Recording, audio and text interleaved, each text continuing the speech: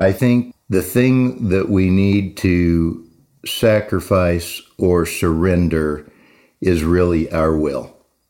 And if we can get rid of that, then everything else is really not sacrifice. It's right. Really not, it's gain.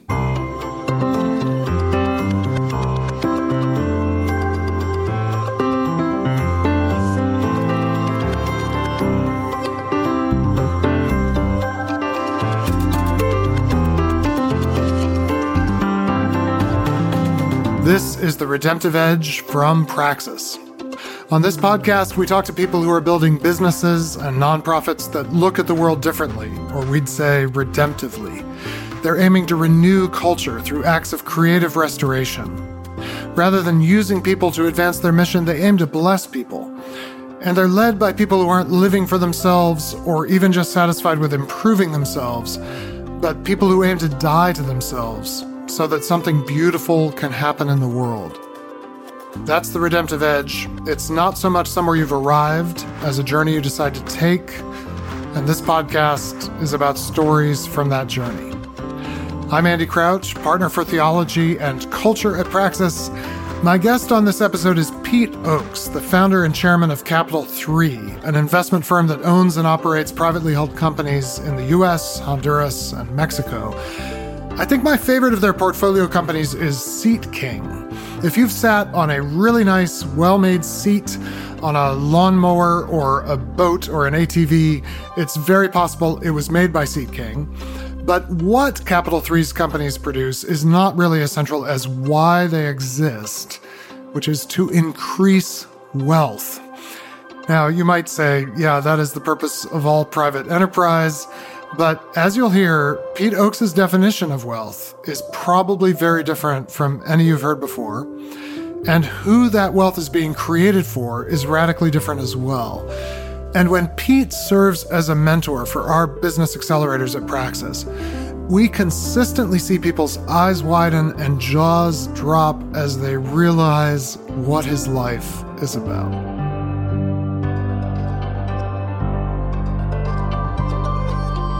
Let's actually start with whenever you first knew or sensed that you would be an entrepreneur. When did that word become something you imagined would describe yourself? I grew up on a farm, and we were, and being in the farming business, you do a lot of things yourself. So very early on, I came to understand this self-responsibility and the fun and the creativity that you can have by doing some of those things. So I think I had that in my DNA early on. I went to college, got a degree in finance, came out and went to work for a commercial banking operation. And I spent 8 years doing that, and it was a terrific experience. If I wouldn't have had that, I wouldn't be where I was today. But probably 3 or 4 years into that, I just had this entrepreneurial itch, and I wanted to do something different. So at the age of 25, I started writing my first business plan, or my first personal plan, I should say. So I wrote my first personal plan, and it said by the time I was 30, I wanted to be an entrepreneur. So over the next 5 years, I began to work on that. And actually on my 29th birthday, I went to my wife and I said, we have 1 year before I'm going to be an entrepreneur. And so 6 months later, I walked into the owner of the bank, and I'd worked myself up through the ranks and told him I was I wanted to be an entrepreneur. And so that started the whole process. When did your wife find out that this was part of who you were going to be?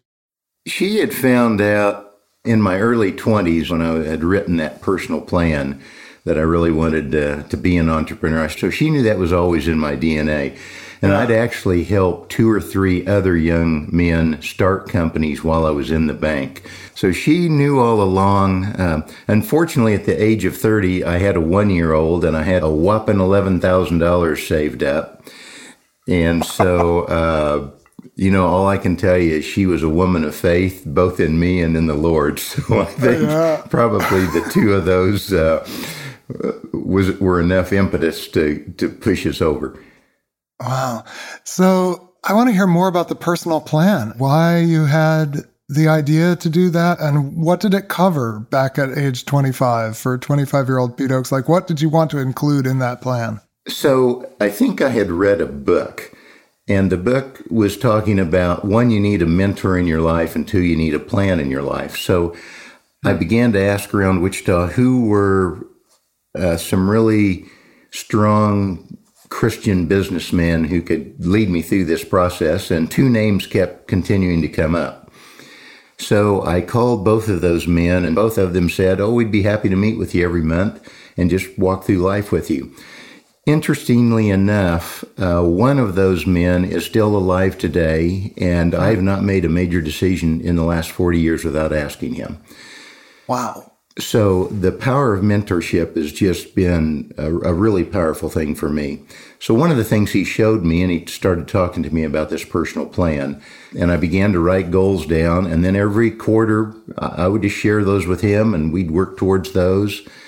I would say a personal plan has probably been one of the things that has really impacted me in my career almost more than anything I've done. Other than God's Word, a personal plan is right in there at number, 3 or 4 next to God and my wife. So when you think about that initial plan, what deviated from plan as you kind of lived it out over the next few years? Yes, it's interesting. I have a copy of that original plan, and I have a copy of every subsequent plan every year since, believe it or not. Wow.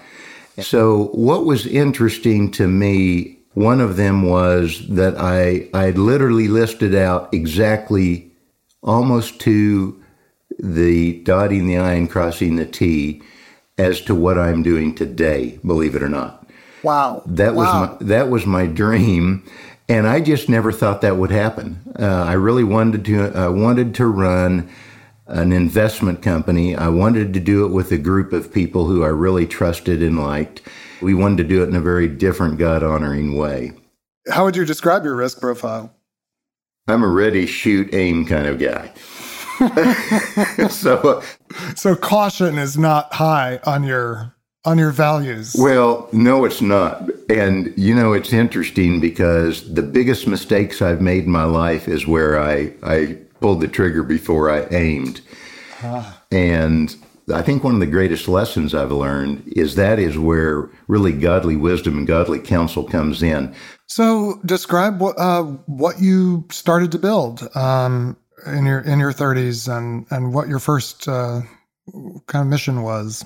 Yes, I was a commercial banker, and as I looked at my skill set, I had grown into a loan officer position, so I was helping a number of clients that were customers of the bank. So I began to see things, and I would work with them, and it just seemed pretty straightforward to me. If they would do this or do that, they could grow the business and make a change here or there. So when I left the commercial banking business, I started my own investment banking company, primarily a consulting company. We started out soliciting a few sellers that came in, sellers of these middle-sized companies, but very quickly we gravitated to buyers only. So buyers would come in, and then we would just go on a hunt. We'd find a business for them. We'd help them do the due diligence, and we started buying a deal or two ourselves. So we started putting our own portfolio of companies together, and this was in the early 90s.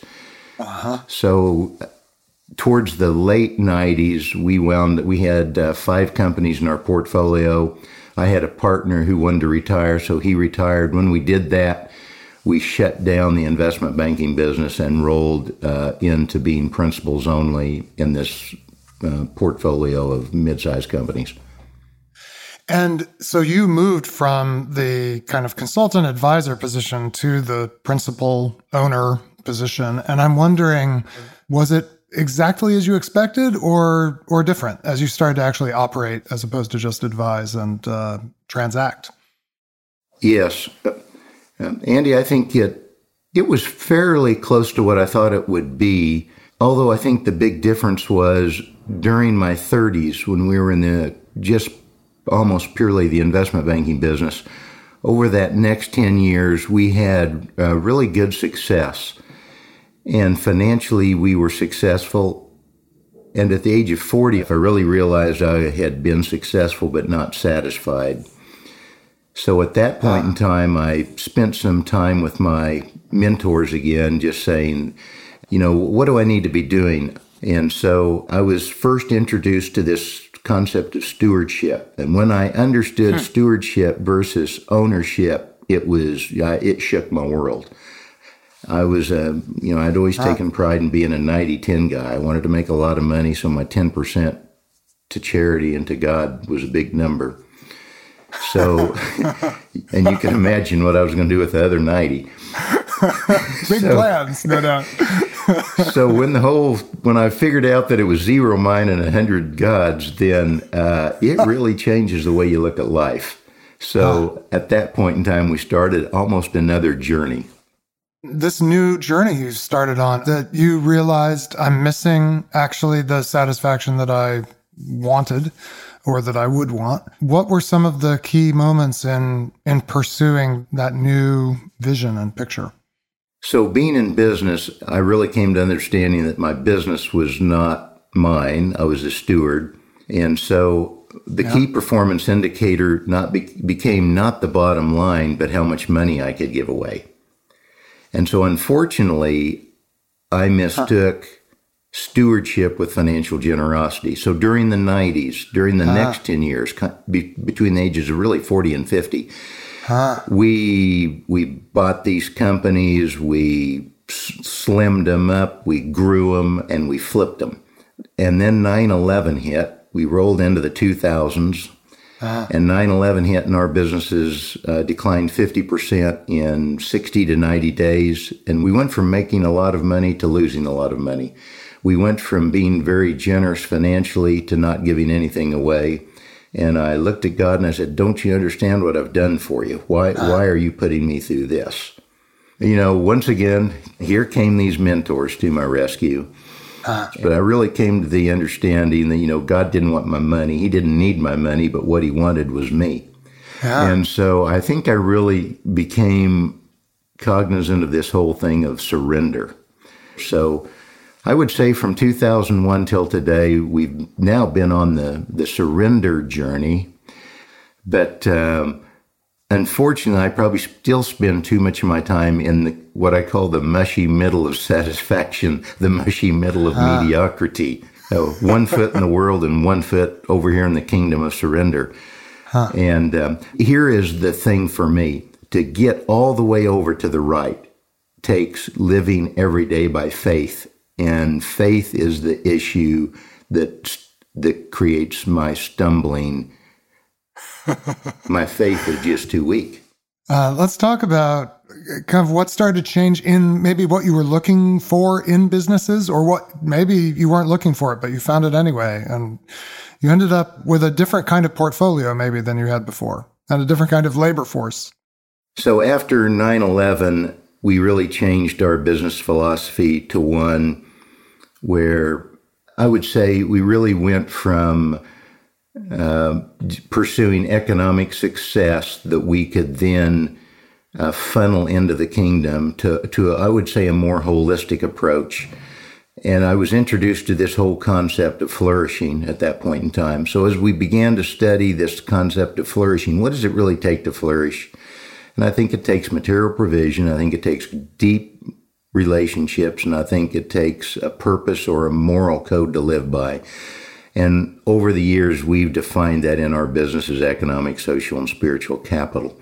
So as we began to pursue businesses that had this triune approach to the bottom line, and we had a rapidly growing business in a small town in Kansas, and we just couldn't find enough manufacturing employees to work. There happened to be a maximum security prison in that town, and we started hiring work release inmates. So they would literally take inmates and bring them over to our business. We'd work them during the day, and then they'd take them back at night and house them in the prison. A few months after doing that, the warden came to us and said, Pete, if you could figure out how to move part of your business actually behind the walls of this maximum security prison, I've got 1,200 guys looking for a place to work. And I thought, wow. This is perfect. And so the state actually has manufacturing space inside of these prisons that they employ people, but they're doing state jobs versus private industry jobs. So Kansas is one of the leaders in private industry in prisons. So they encouraged us to move in. And so in 2006, we moved probably 5 employees behind the walls of a maximum security prison and started growing that business. In 2009, with the downturn, we have an agreement with the state of Kansas that we have to lay off inmates before we lay off civilians. So we literally shut down the prison business in 2009. Then when things started coming back in 2010, I really liked what was going on in the prison. So we started moving some work back in there. Then we also acquired a company that was going through bankruptcy because of the 2009 downturn. We moved it in behind the walls of a prison. So today we have about 180 inmates in 2 prisons. One's a maximum security and one's a medium security prison in Hutchinson, Kansas. There are about 100 civilians that work for us outside of the prison in Kansas. And then we have 200 or 225 folks that work for us in Zacatecas, Mexico. Literally, we can build product in Mexico, and once it's finished, we can have it to our customer within about 2 days. It may be worth mentioning at this point that there are a lot of states with private industry and prisons, and those states have widely different policies, some of which make for very cheap labor, or really arguably exploitatively cheap labor for private firms. But in Kansas, where Capital III's companies operate, private employers pay the prevailing outside wage for the work that is done and never less than the minimum wage. And as you'll hear, Pete goes above and beyond fair wages to create many other kinds of opportunity for his employees. So let's talk more about what it's like to work in the prison. I mean, let's start just with you personally. I don't know how much exposure you'd had to behind the walls of prisons before you started seeing the possibility of locating your workforce there or locating your production process there. What was it like to be there the first couple times? I don't know. What do you remember? A prison is an ominous place. Big walls, lots of barbed wire, lots of concertina wire, lots of clanging gates, and, a lot of scary looking guys. And I actually didn't have very high hopes that it would work. But it was interesting, Andy, because it didn't take 2 or 3 months for us being in there. And we started growing that workforce fairly rapidly. So, before long, once we were in the prison, we had 15, 20, 25. And as I got to know these guys, I really came to understanding that they were... Maybe the only difference between them and me was that they got caught. But gosh, I think God just did a work on me. As I got to know these guys, and I never realized the importance of work. I just took work as it's just something we all did. Gosh, when we got in there and put these guys to work, all of a sudden their heads were held a little higher, their chests stuck out a little bigger. Dignity. Gosh, I'm telling you, work gives you dignity, and they love to work. And then all of a sudden you take and you give them work, and then you come alongside of them and you actually treat them like a human being and treat them with respect and start casting vision for them. Those 2 things just fired me up. So probably within 2 or 3 months, I went back to our senior management team and I said, look, guys, we are going to start a program. We're going to have the best prison in the United States of America, and the way we're going to do that is we're going to have the best inmates. So we just started creating a whole new culture in the prison. So how have you invested in that kind of holistic flourishing in a place that a lot of us would think that it would be very hard to imagine what it would be like to flourish as an inmate in for a long time? Yes. So the whole point of prison is really to break the spirit, I believe, of the offender, because a lot of them are just hard-headed, tough guys. They've grown up on the street. They've become tough, and they need to be broken. Prison will break you. I would say it breaks 100% of the people that are in there at one time or another. The problem with prison is once they break them, they don't start rebuilding them. And this is, I think, the biggest problem that we saw. So with that said, we go back to this philosophy of flourishing we have. You need material provision, and we help them get that by providing them a job. The second thing they need is deep relationships, and we work really hard. Everybody from myself to anybody who comes in there, we work really hard in creating great relationships with them. And then the third thing is you need a purpose for living. And I talk to these guys all the time. I share with them my purpose for living, and I think my purpose for living is glorify God and enjoy Him every day. So we do whatever we can to help them. We have, on the social front, we offer fathering classes. We offer personal finance classes. We offer, we have talks on investment. Once a month, we like to come into the prison, either myself or one of our senior management folks, and we'll talk about one of our values. We have 4 values and 12 virtues in our business. So we take one of those and we talk about that, and then we try to tell them why that's important. Yeah. We have found that one of the things we did, we started a seminary in the prison. So we graduated 8 inmates. It's a 3-year program. We graduated 8 of them about a year ago. We now have 30 in seminary, and they'll graduate in about a year and a half. It's amazing what that seminary has done for the prison. We're just seeing huge strides. They're doing a lot of the first responder mental health triage counseling now. It's given these guys a whole new reason to be in prison to help their fellow man. What do you think has changed in you because of the time you've spent behind bars, as it were? And what's different about Pete Ochs because you've spent some time inside? It's interesting. When we got this vision to have the best prison, the whole vision was to transform those men. I'm the guy that's been transformed. I think when you see these men who are absolutely broken, it just shows you how very clearly life can be very difficult. And it just points out all these things we chase that are really insignificant. I love the parable of the Good Samaritan because, the priest and the Levite were walking down the road, saw this guy that had been beat up and left for dead laying beside the road. It says they even walked around him. But then you have the Good Samaritan that came along. And you see, the first thing that he did is, I believe, that he took care of his material provision. He provided him economic capital. He picked him up. He took him to the hotel. Yeah. He bought his room. He bought him food.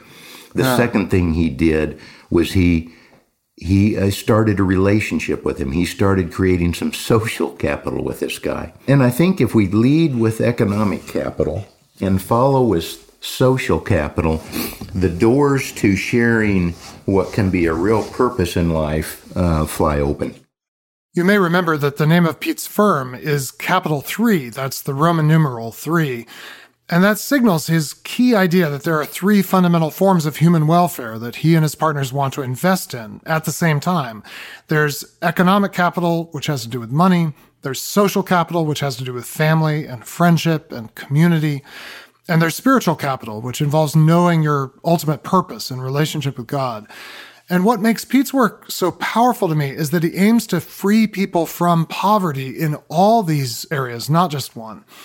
And he has an interesting take on what we ought to even mean by the words capital, wealth, and poverty. I define poverty as just not having enough. When we talk about poverty, I think there are 3 forms of poverty. Yeah. You can be not have enough material possession, you can have no friends, or you can not have a purpose in life. And, you can love Jesus all you want, but if you don't have food to eat, you're not flourishing. Okay? You can have lots of food and lots of money and have no friends, and I don't think you're flourishing. So poverty is lacking any one of those. Wealth, on the other hand, is enough or sufficient material provision. It's having good, deep relationships, and it's having a good purpose in life. And for those of us who are Christians, that's knowing this fella Jesus and following him, okay? Yeah. So we define wealth as sufficient material provision, a good amount of relationships, and a purpose, and knowing Christ. I think some people have been given capital, and I define capital as excess wealth. It's more than you need. So in one sense, wealth is this amount of stuff that we have that's not at risk and it's for our own personal consumption. On the other hand, capital is the excess wealth that we have that we should put at risk. It can be money, it can be friendships, it can be spiritual capital. I'm an entrepreneur, we're in business, so we've been blessed to have excess economic wealth. We have economic capital. So I believe it's incumbent on me to put that at risk. I have friends who are multimillionaires in social capital. They are out there. We all know these people. They're constantly introducing us and doing whatever they can to foster the common good with regard to relationships. I think the biblical mandate for social capital, because it's dealing with relationships, is to love your neighbors yourself. So the question for us that we always ask, typically on a quarterly basis in our business, is how do we love our employees as we love ourselves? So all the things that I get to do I make those available to my employees? And so over the last 5 years, we've really tried to work to make sure that all of us, in some sense, have access to those social benefits.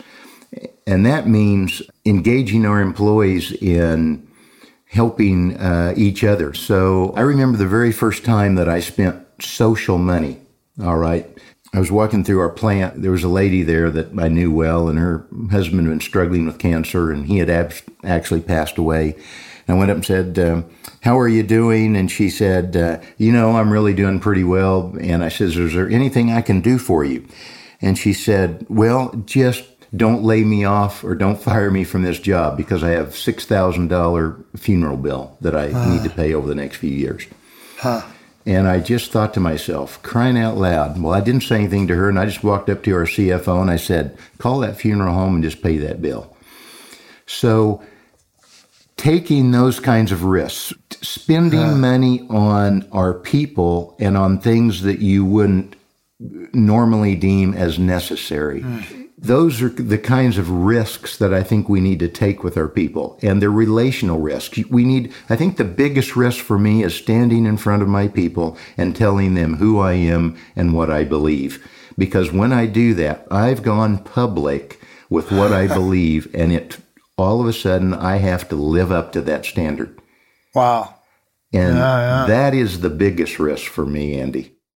We talk at Praxis about redemptive entrepreneurship. That's become the way we articulate what we're aiming for in the world. And then, of course, the question is, what is redemption? And we think it has something to do with restoration through sacrifice.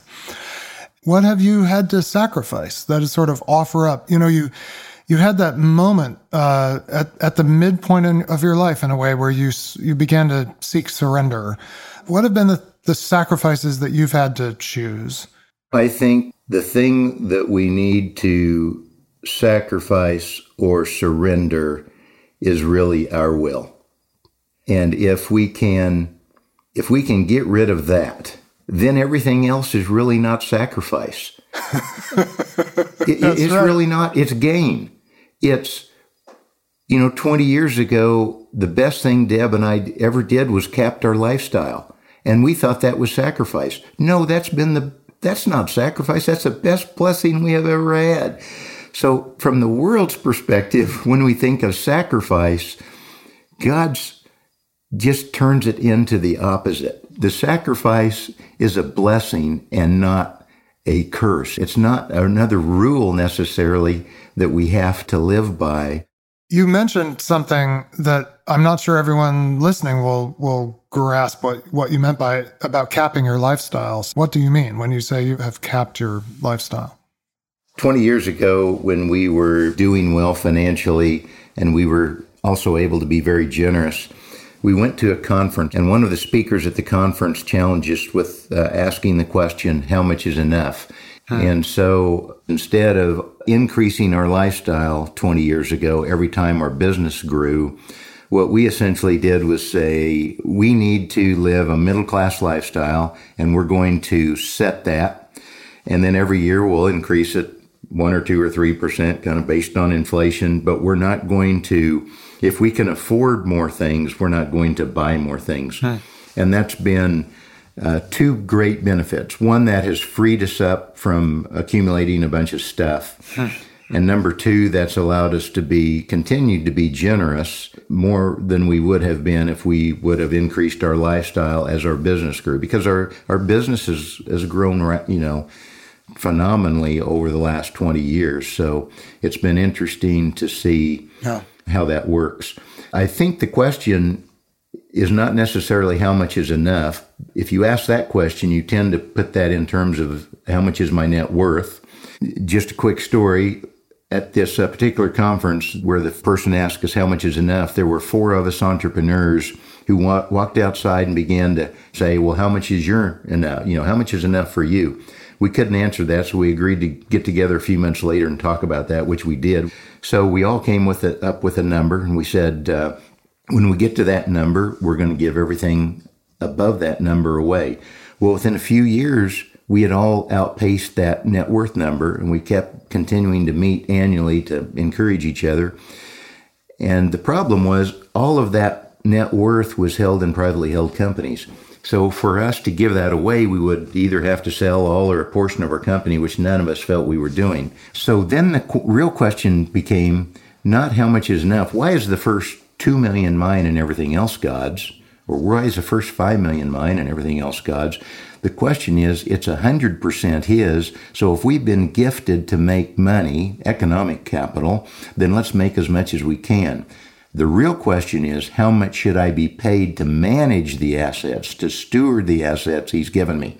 So at that point in time, we said, look, the question is not a net worth question. The question is really a lifestyle question. So that's when we decided to cap our income. And all 4 of us have done that. All 4 of us meet 3 or 4 times a year, 20 years later, and we talk about our lifestyle. A month ago, we took a little fly fishing trip and spent 2 days talking about our lifestyles. One last question. We see redemption, it starts with sacrifice. It really starts with this fundamental sacrifice, of self, following in the footsteps of Jesus, of course, who laid himself very literally on the altar as a sacrifice. It leads to restoration. And so I'm wondering, when you look around you, and this could be in your own life, your family, or community, or prison, or however you want to take it, what has been restored or is being restored around you that wouldn't have been restored, even if you just had the sort of successful life you dreamed of as a young man?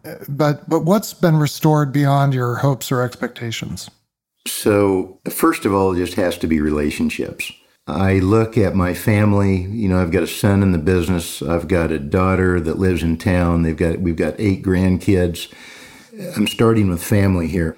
I look at many families that are broken, and our family, while we're not perfect, I can tell you, gosh, we love each other. We love to be together. We're together every week. And so I just see this whole thing of family being restored. I think my generation, we couldn't wait to get away from our families. We couldn't wait to get away from our hometowns. We wanted to go out and make our way. It's interesting because I see my children's generation as wanting to come back. And so I'm very encouraged in seeing this whole thing where I see a lot of our friends. I can see, and I'm commenting here on Wichita, Kansas, but the redemption of our city, the restoration of our city. Over the last 4 or 5 years, we see the churches coming together. We see the people coming together. We see the city coming together, I think, in a better way. And we just have to continue to work on that. So I see really a redemption of this whole social fabric, which is very encouraging to me. The last area I would say is, I just got back from India. And I was over there with 150 or 200 Christian entrepreneurs and business people. And it's just so encouraging to me to see how people in an absolutely different culture than mine, they just think differently. They eat different foods. They're just different. But when we came together, we were family. We were restored through the person of Christ and what He's done in each of us. And that was just such a very powerful thing to see. Pete Ochs of Capital 3. I love Pete's definition of wealth as enough, with everything above enough being capital that you are meant to risk. And I love the steps he's taken to limit what he needs to be enough so that he has more to invest, more to risk in others having wealth, others having enough as well. If you want to know more about Praxis and what we do, visit us at praxislabs.org, praxislabs, all one word, .org. If you enjoyed this podcast, please rate and review us on iTunes. It's by far the best way to help other people find the show. We'd also like to address your questions, and we're preparing a bonus episode based totally on questions you have, so just leave them right in the review, or you can also give us comments and questions on our website at podcast.praxislabs.org, where you can also get show notes and transcripts. The Redemptive Edge is produced by Mary Elizabeth Goodell, who in her day job is community manager for Praxis, with executive production from Scott Kaufman. And frankly, this takes so much time that it is his day job, but he is also our partner for content. And we're very grateful to Narrativo for their editing and production help. I'm Andy Crouch. Thanks for joining us on The Redemptive Edge.